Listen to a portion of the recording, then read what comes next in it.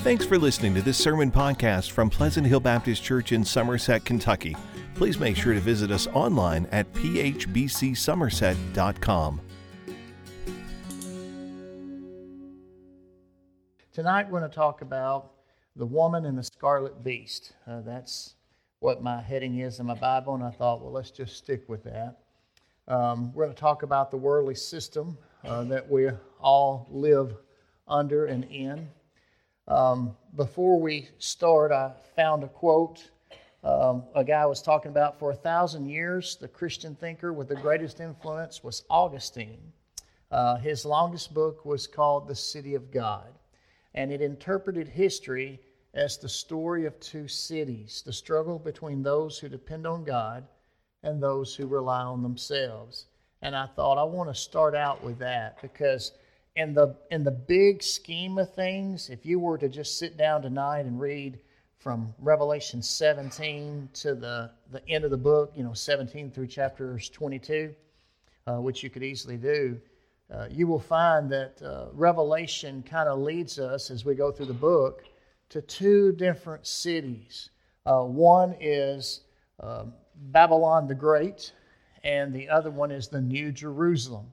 Babylon the Great is portrayed as a prostitute. You will see that tonight in chapter 17. And then a little later in the book, you'll eventually see the New Jerusalem coming down out of heaven to earth from God to man, and his dwelling is with them, and that'll be the good part. The New Jerusalem is portrayed as the bride of the Lamb. And so two cities, both portrayed as women, one as a bride, the other as a prostitute. You see this as you go through the book of Revelation, particularly the last few final chapters. So let's look at that tonight. Before we start looking at Babylon the Great, here in chapter 17, I wanted to jog your memory for a little bit. Because when Babylon pops up in this chapter, I want you to realize that it's been mentioned already in the book of Revelation. For example, in Revelation 14, verse 8, if you'll just go there for a moment. In Revelation 14, verse 8, there are three angels that make proclamations. And the second one, in Revelation 14, verse 8, it says, "And another, a second angel, followed, saying, It has fallen, Babylon the Great has fallen. She made all the nations drink the wine of her sexual immorality, which brings wrath." And you're going to see that theme play out tonight. You're going to see Babylon the Great. You're going to see how she's going to fall. You're going to see how she kind of ruled the world, all the nations, led them astray through immorality, and that is what leads to God's wrath. All right? The second time you see Babylon the Great mentioned is last week in Revelation 16. You remember the 7 bowls of wrath, or 7 bowls of plagues that are poured out to complete God's wrath and judgment of the world. When the 7th bowl is poured out, in verse 19, we read, "The great city split into 3 parts, and the cities of the nations fell. Babylon the Great was remembered in God's presence. He gave her the cup filled with the wine of his fierce anger." And so, again, you're seeing Babylon the Great mentioned, and it's been mentioned twice. And then we get to chapter 17 tonight, and Babylon the Great is mentioned again. I like what Michael Q. Kendall says about Babylon the Great. He says, Babylon the Great evokes the Old Testament's metaphor of an ungodly city.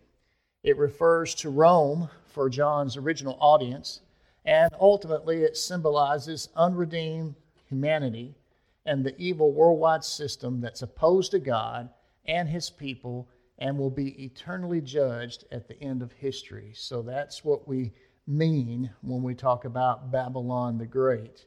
Well, when you read Revelation 17, the first thing we're introduced to is a prostitute and a beast. Look, if you will, in Revelation 17, we'll read the first couple verses. Then one of the seven angels, now he says one of the seven angels who had the seven bowls. So in the previous chapter that we looked at last week, you had seven angels that had seven bowls of plagues or seven bowls of wrath. One of those angels, okay, who had the seven bowls came and spoke with John. And here's what the angel said, "Come, I will show you the judgment of the notorious prostitute who is seated on many waters. The kings of the earth committed sexual immorality with her, and those who live on the earth became drunk on the wine of her sexual immorality. And then he carried me away in the Spirit to a wilderness." And so that's how this starts. Now notice the setting. One of the seven angels who had the seven bowls is the one that's introducing this vision to John.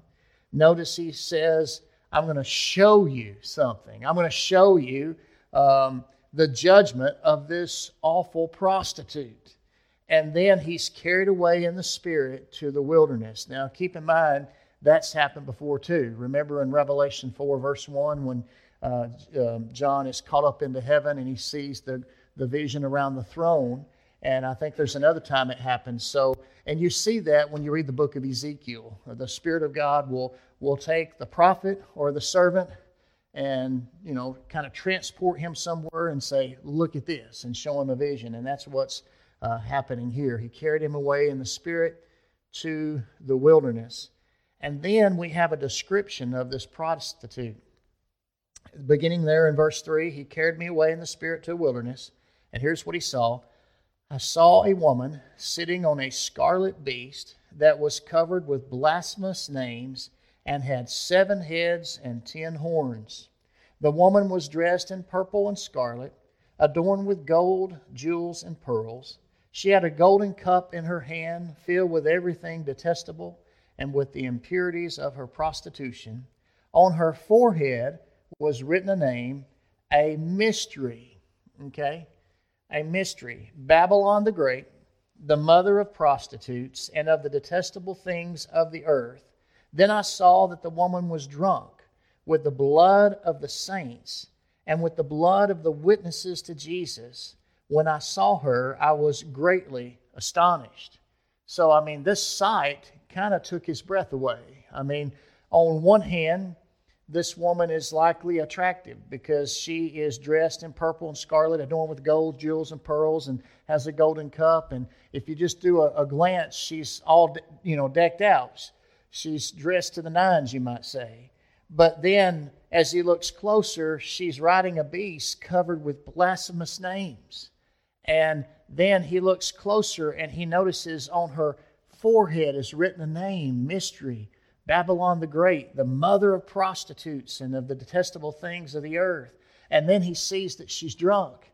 And then he sees that she's drunk with the blood of the saints. And I think it just kind of overwhelmed him. He is greatly astonished. Now, let's first of all talk briefly about this beast. Does it sound familiar? Because it should. She is sitting on a beast, a scarlet beast, covered with blasphemous names, and this beast has 7 heads and 10 horns. That should remind you of Revelation 13. It matches the features of the beast in Revelation 13, verses 1 through 8. In a word, this prostitute and the beast are cooperating. They're working together. As one guy says, the phrase Babylon the Great appears in Revelation 4 times. We've looked at 3 of them, chapter 14, 16, right here in verse 5, and it's mentioned again next week in chapter 18 when we get to that. Now, as a code name for a city, it was inspired by the 6th century BC city of Babylon. Babylon at that time was one of the 7 wonders of the ancient world. And just as ancient Babylon murdered the Old Testament people of God, because in their day they demolished Jerusalem and the kingdom of Judah in 586 BC, so the new Babylon will murder the people of God. The form of Babylon present in the 1st century was certainly the city of Rome. As early as Peter's writing, remember Peter wrote 2 letters. In 1 Peter 5:13, he basically has a code name for Rome and it's Babylon. The great prostitute city John envisioned goes beyond Rome. It looks to the end of history and sees a wicked city that murders followers of Christ, the Lamb of God.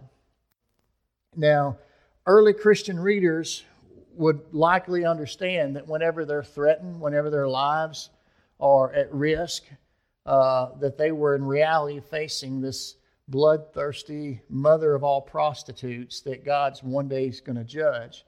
And so that's what you see there. Now, we'll come back to the other stuff in a minute, but let's keep reading. So then you have the identity of the prostitute. Look, if you will, in verse 7. Then the angel said to me, "Why are you astonished? I will explain to you the mystery of the woman and the beast." Now there's that word mystery again. It came up in verse 5, and now here it is again. I'll explain to you the mystery of the woman and of the beast with the 7 heads and the 10 horns that carries her. The beast that you saw was and is not, and is about to come up from the abyss and go to destruction. Those who live on the earth, whose names have not been written in the book of life from the foundation of the world, will be astonished when they see the beast that was, and is not, and is to come. This calls for a mind that has wisdom. The 7 heads are 7 mountains on which the woman is seated. They are also 7 kings. 5 have fallen, 1 is, the other has not yet come, and when he comes, he must remain for only a little while. The beast that was and is not is itself an 8th king, but it belongs to the 7 and is going to destruction. The 10 horns you saw are 10 kings who have not yet received a kingdom, but they will receive authority as kings with the beast for 1 hour. These have one purpose, and they give their power and authority to the beast. These will make war against the Lamb, but the Lamb will conquer them because he is Lord of lords and King of kings. Those with him are called, chosen, and faithful. We'll stop there. I hated going through this chapter this week because I don't like math. My son loves math, but I don't like math. And then when I got to algebra, Bob, and they combine letters and numbers, that should be like illegal. You know, I didn't like that at all. And then when I had to take advanced math, and they said, "Oh, today we have word problems." Well, that just made me really confused. So when I started reading this all last week and this week, and I'm going, okay, it's a word problem with all these numbers, and it's kind of frustrating. So I've really wrestled with this, and I will say that up front.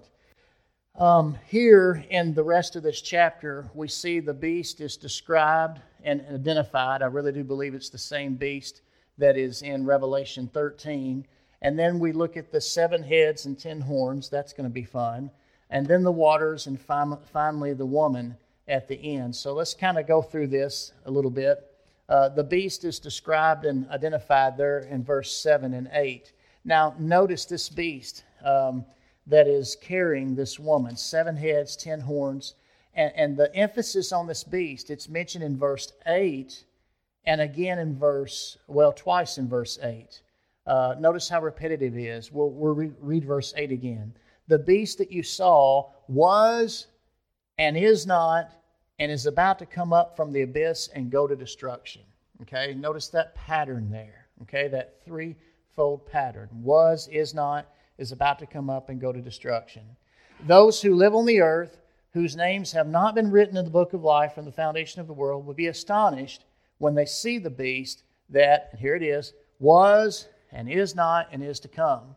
Now, remember, the beast is going to be the Antichrist, and this beast imitates Christ.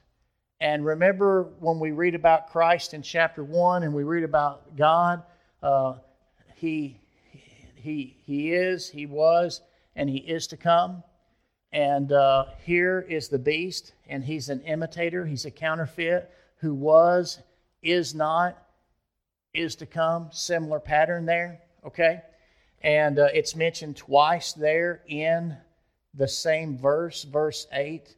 And that doesn't fool believers, but for those who aren't saved, whose names are not written in the book of life, they are astonished when they see this beast that was, that is not, and is to come. But when he comes, he's going to come from the abyss, and he will go to destruction. And this is something significant, because then it goes on and say this calls for a mind that has wisdom. Now, the only other time we've read that connotation is a few chapters ago. Remember the mark of the beast, and his mark is 666. This calls for wisdom. Let the reader understand. Okay, and now we have another one of those disclaimers right here. I like what Alan Johnson said about this. He said, much difficulty in interpreting this section has resulted from incorrectly applying John's words either to Roman emperor succession, like the seven heads, to the Nero-Redivius myth, once was, now is not, and will come up out of the abyss. Now, the Nero-Redivius myth, and I don't know if I'm saying that right or not, but there was a belief that when Nero died, one of the emperors that persecuted a lot of Christians, there was a popular myth out there that one day he would come back from the dead. Okay? And so there are scholars out there that point to that to explain this. But this guy says no. He says some people incorrectly apply John's words either to all the emperors, being the seven heads, or to the Nero-Redivius myth to say that is what the once was, now is not, will come up out of the abyss means, or to its succession of world empires. None of these views is satisfactory. He says John's description is theological, not political, and after much head scratching, I would have to agree. When you look at this 7 heads, 10 horns, a lot of people say, well, that's the emperors, and they start counting off. Well, if you go and you look all that up, where do you start? Who's number 6? Who's number 7? And what about those guys? There was one year where an emperor died, and they had like 3 different emperors in 1 year. Do you count those? Do you not count those? It gets a little fuzzy math. You remember that saying? It gets a little fuzzy math. And then some say, well, it's not the emperors, it's the kingdoms. Remember the statue of in Daniel's day, and he interpreted the different kingdoms that were coming. Well, one of those, I believe, was the Greeks, but I don't have any recollection of the Greeks persecuting Israel, the Old Testament people of God. And so, even though I want it to fit, I just don't see the consistency there when you try to, put all that and zip it all up and align it. I just don't see that. So he says John's description is theological, not political. He describes a reality behind earth's kingdoms, not the manifestations of history. And when this is seen to be the case, it's unnecessary to revert to source theories or to other theories and attempt to relate John's language to other events. And I would agree. And so that is that. This beast is the Antichrist. He was. He is not. And he's about to come. Now, you're going to see that pattern again. When we get to Revelation 20, and you see that Satan is bound for 1,000 years, you see the same pattern there that you see here. And what I mean by that, okay, well, at the fall of man, then, sin entered in, and now the devil is the prince of the power of the air. The devil rules this world because man sinned against God, and there's the devil, okay? He tempted Adam and Eve. He succeeded in his mission. He was. But then when Christ came, Christ died on the cross, and in dying on the cross and rising from the dead, what did he do? He defeated, remember that prophecy? The heel on the head? He defeated Satan, okay? He crushed his head, you might say. And so at that point, when you look at this theologically, the devil was, and then he is not, meaning that he's been defeated by Christ, okay? But then we know in the future, He's going to be allowed to deceive the nations. And as soon as he's allowed to do that, what's he going to do? He's going to deceive the nations. And it says, and is about to come from the abyss, okay? And when he comes, he's going to wow, he's going to woo, he's going to astonish the rest of the world because he was, he is not, and he comes. But when he comes, it's just for a short time. And then, according to verse 8, he will go to destruction. And this calls for a mind that has wisdom. So it's very, very interesting there. Let me read an extended quote. I hope this helps. He says, the beast is the monster from the abyss, the satanic incarnation of idolatrous power described in Revelation 13. Mentioned earlier than that in chapter 11, verse 7, and whose destruction is seen in chapter 19. John is told that the beast once was, now is not, and will come up out of the abyss. This seems clearly to be a paraphrase of the idea in chapter 13 of the wounded beast who was healed. If you go back to Revelation 13, look in verse 3. It says that one of its heads appeared to be fatally wounded, but its fatal wound was healed. And then you go down to verse 14, and it says, this beast deceives those who live on the earth because of the signs that it's permitted to perform in the presence of the beast, telling those who live on the earth to make an image of the beast who was wounded by the sword and yet lived. And so that squares up. The play here on the tenses was, is not, will come refers to a three-stage history of the beast that requires a mind with wisdom to understand its mystery.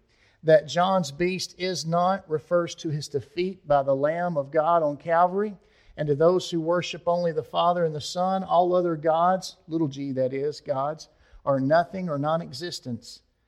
Satan once had unchallenged power over the earth. Now he's defeated because of the cross, and yet he's given a little time to oppose God and his people before his final sentencing to destruction. And so there you go. And then you get to verse 9, where it says the 7 heads or 7 mountains on which the woman is seated, and there are also 7 kings. Now, we're not used to seeing that, are we? I mean, here is a symbol, if you will, heads, and we're told that they represent 2 things. They represent mountains, and they represent kings. That just makes it really confusing, doesn't it? It does me. There are different interpretations here. I won't bore you. I'll mention them, but I read so much on it, it made my head spin. But many scholars, they look at this and they go back to Daniel and they try to link it up and they go, well, it says kings. Who are the kings? And they try to name the kings and they assume that it's the Roman emperors. And like I said, you know, who was the first one? I think it was Julius. And then you start counting down. And the problem with that is you get to a point to where when you get to the 6th or 7th emperor, you got to say, does that square with the date that we believe John, the apostle, wrote the book of Revelation? It just gets fuzzy. It gets hairy. I think it's kind of forcing a square peg in a round hole. I don't think it quite fits. And then again, you look at the statue in Daniel with the kingdoms. And I believe one of those kingdoms that represented in the statue is the Greeks. And I don't know of any time that they, per se, nothing comes to mind. I mean, I can think of Egypt and Babylon and Rome. And I know there's some others that did persecute Israel in the Old Testament, or Roman and New Testament. But I just can't think of any in Greek. It doesn't come to mind. Then you've got the Nero, Reduvius myth, where some believe that either Nero or someone like Nero is going to come back from the dead at some point in the future. Anyway, my conclusion with all those theories of interpretation is I'm just not satisfied. I like what Alan Johnson said. He said any Roman soldier who knew Greek could figure out that the 7 hills referred to Rome. Rome was known as a city with 7 hills. But whenever divine wisdom is called for, in verse 9, this calls for a mind that has wisdom. Whenever divine wisdom is called for, he says, the description requires theological and symbolic discernment, not mere geographical or numerical insight. And I would agree with that. You know, it's kind of like when Peter asked Jesus, how many times do I forgive my brother? And Jesus said 70 times 7. Was he really talking about math? Did he want us to say, okay, my friend over here has got an account, 490 credits. I'll forgive him 490 times. And after that, no. You know, I don't think we should look at it that way. And so, at any rate, I want to introduce a thought that Alan Johnson, the same guy that I agree with, that said this. Here's what he says. He says, each of the series of sevens, and if you read Revelation, you know that the number of 7 is everywhere, okay? Each of the series of sevens in the book, with the exception of the 7 churches, okay, in the beginning, they follow a pattern of the 7th in the series becoming the first of a new series. What do I mean by that? Well, go back to the trumpets. Remember, first of all, you had the 7 seals, then you had the 7 trumpets. And so the 7th seal, when he opened the 7th seal in chapter 8, there was silence in heaven for about half an hour.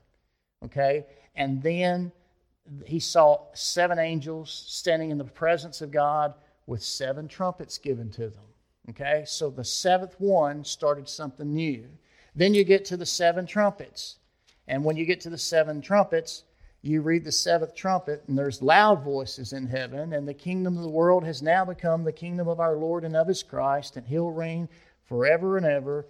And, you know, they began to worship God and give Him praise. And then the temple of God in heaven was open, and all these things happened. And it goes on. And just like the 7th bowl. So anyway, here's what he says. He says that the pattern of the 7th in the series becomes the first of a new series. Thus 7 to 8 equals 1. The 8th was the day of the Messiah, the day of the new age, the sign of the victory over the forces of evil. But does this provide a key to interpret the symbolism? And that's an interesting question. See, the 8th day was the day of the Messiah. Okay, 7 days in a week, right? And then on the first day of the week, which would be Sunday, Christ rose from the dead, and that would be the 8th day. I know it would be the first day, but you start it over, it would be the 8th day. And so that's the way he's looking at it. Of the 3 stages of the beast, was, is not, will come, only the last is related to his coming up out of the abyss. And these words appear to be equivalent to the beast being healed of a wound that's mentioned in Revelation 13 that we looked at a little bit ago. While on one hand, Christ has killed the beast by his death, and for believers, he is not. That means he has no power over us. Yet on the other hand, this beast still has life. He is, and will one day attempt a final battle against the Lamb and his followers. In other words, he will come, and he must remain a little while. In order to recruit as many as possible for his side of the war, the beast will imitate the resurrection of Christ. He is an 8th king. Look there in verse 11. The beast that was and is not is itself an 8th king, but it belongs to the 7 and is going to destruction. I thought that was very significant there. So he's going to be an imitator. He's an 8th king. He will give the appearance that he's alive and in control of the world. But John quickly adds, for the pastoral comfort of God's people, that the beast belongs to the 7. Okay, qualitatively, not numerically, as if he was a former king that revived. He is in reality not a new beginning of life, but a part of the 7-headed monster that has already been slain by Christ, and therefore he will go to destruction. And while this imagery may seem to us to be unnecessary, I agree, it reveals the true mystery of the beast in a fashion that exposes the dynamics of satanic deception so that every Christian may be forearmed. And so if I had to try to explain this, and I want you to come away with one thing, that's my one thing. I know it doesn't satisfy all the curiosities and all the details. There's some things I just go, I don't understand this. It is a difficult book. But I love the call here in verse 9. This calls for wisdom. Okay, these heads are mountains. They're kings. 5 have fallen, one is, the other has not yet come, and when he comes, he must remain for only a little while. And the beast that was, verse 11, and is not, is itself an 8th king. Now, how did we jump from 7 to 8? Well, he does. But the 8th belongs to the 7, and he's going to destruction, okay? And that's what he says. And then the 10 horns you saw in verse 12 are 10 kings who have not yet received a kingdom, but they will receive authority as kings with the beast for 1 hour. Now, 1 hour is, to me, going back to verse 10, a little while, okay? It ain't long, right? 1 hour is just a little while. And these have one purpose, verse 13. They give their power and authority to the beast, and these will make war against the Lamb, but the Lamb will conquer them because he's Lord of lords and King of kings, and those with him are called, chosen, and faithful. So I know I left a lot unsaid, but don't get lost in the trees. Look at the big picture of the forest. Okay, God's in control. He's telling us that this beast will come, that he is the Antichrist. He was. He is not, because he's been defeated already at the cross, but he's about to come from the abyss, okay? And he's going to astonish the world. He's going to deceive the world. He's going to mislead the world. He's going to persecute God's people, but only for a little while, and ultimately he will go to destruction. That's good to know, isn't it? And that's exactly what we were told. And then we have the woman and the waters. Again, look in verse 15.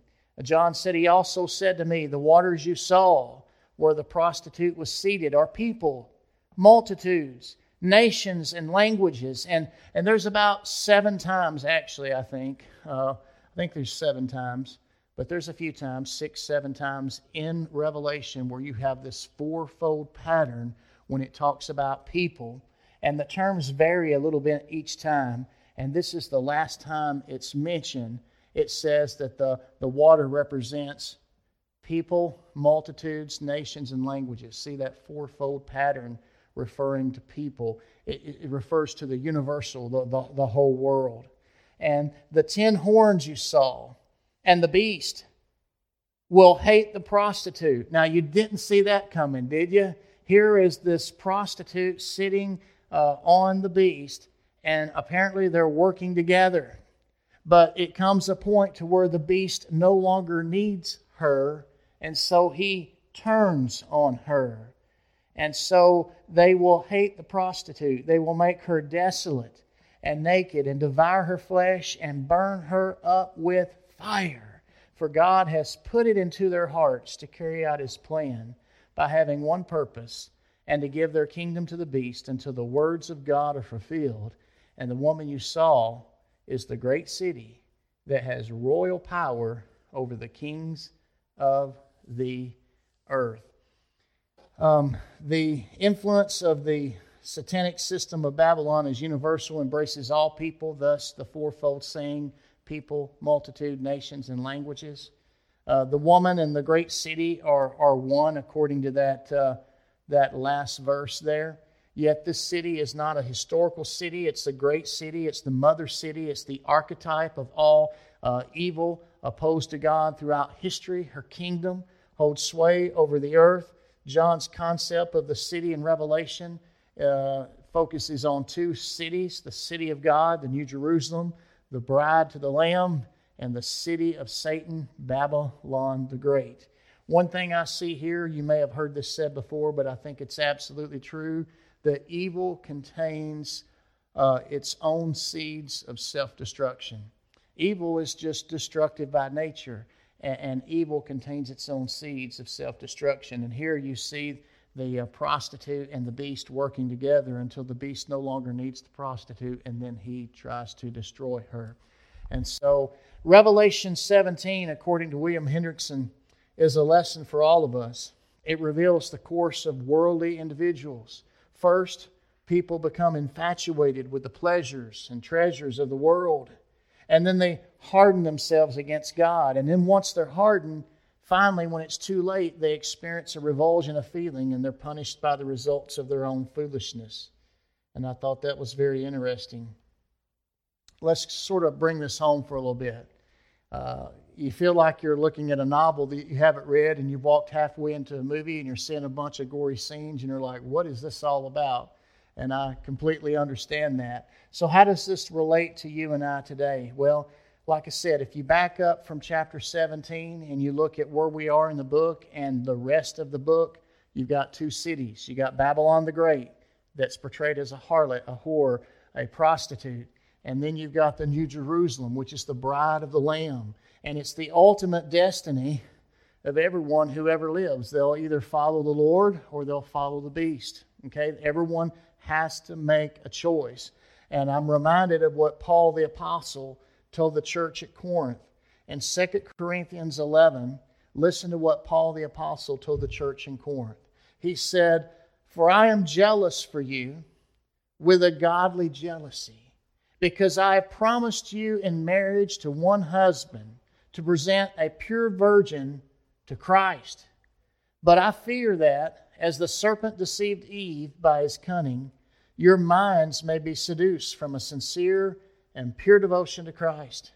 For if a person comes and preaches another Jesus, whom we did not preach to you, or you receive a different spirit which you had not received, or a different gospel which you had not accepted, you put up with it splendidly." So Paul is saying to the church at Corinth, listen, I promised you in marriage to one husband. His name is Jesus. You are to be pure, and you are to be the bride of the Lamb of God who takes away the sins of the world. You're to be that bride to Christ. And so remain pure. Remain devoted. Don't be deceived. Don't let the devil seduce your mind and allow you to stray away from a devoted, faithful commitment to Christ. And so with that said tonight, I want to encourage you to remain devoted and faithful to Christ. We don't have to fear the future because He's already told us what's going to happen. I do believe it's going to go from bad to worse, but I think it's all good and it's all God in the end. And even though we know that someday this manifest evil will happen, and I'm sure then we'll go, oh, so that's how it goes down. So that's who the places are. That's the places and the faces. That's how all this shakes out. But please understand, it calls for a mind that has wisdom. You know the story. When you read the beginning of the book, you know how it began. When you read the ending of the book, you know how it ends. You know the story. This beast who was and is not right now will one day come back, but only for a short while. And then guess what? He's going to be destroyed. He's going to be judged. Don't lose sight of that. There's a lot I don't know, but I know that. And that's really all that matters. Remember the blind man that was healed by Jesus and the Pharisees questioned him? Now tell us again, what did he do? Now, how did he do it? And finally, he's like, are y'all wanting to be his disciples too?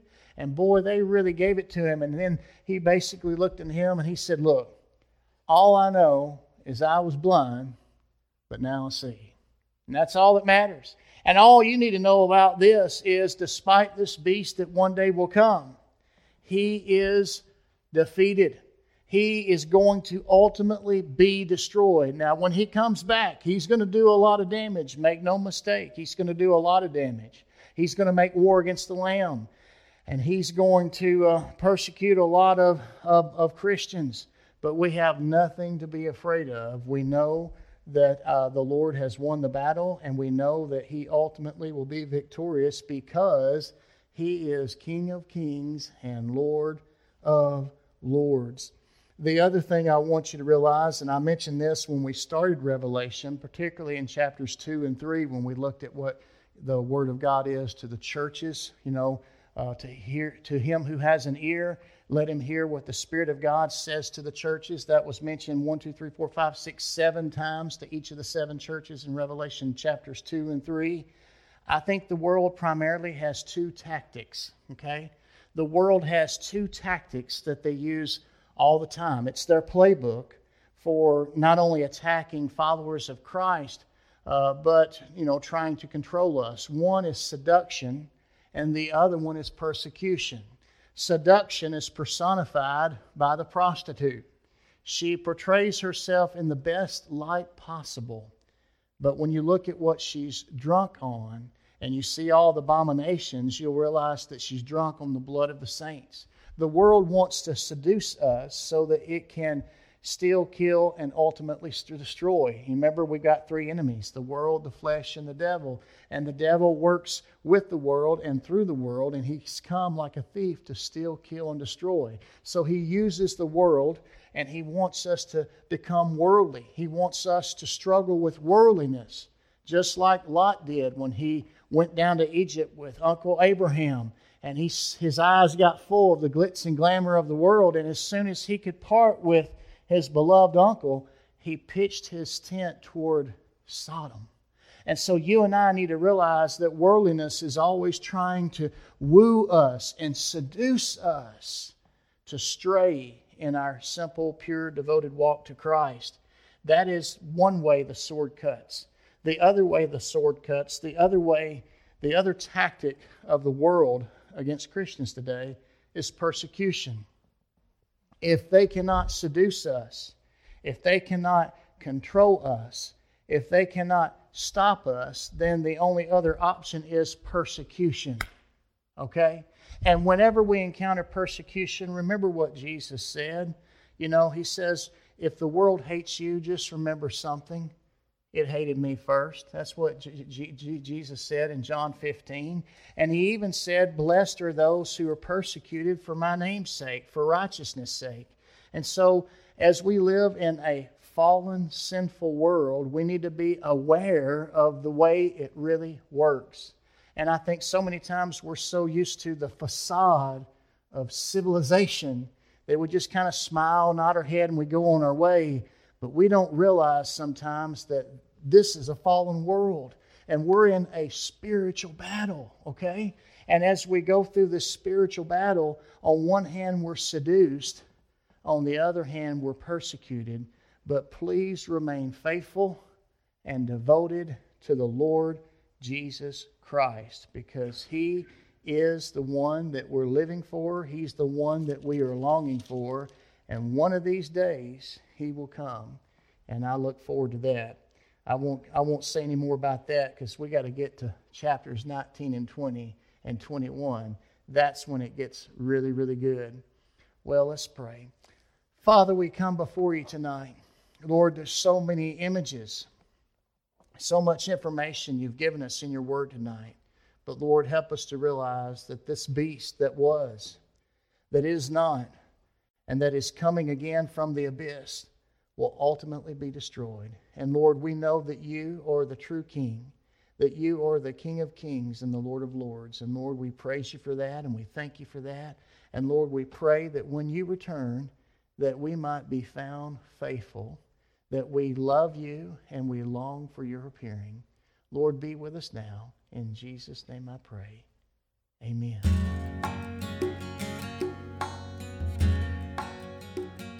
Thanks for listening to this sermon podcast from Pleasant Hill Baptist Church. To learn more about the church, find out meeting times, or learn how to contact the pastor, please visit phbcsomerset.com.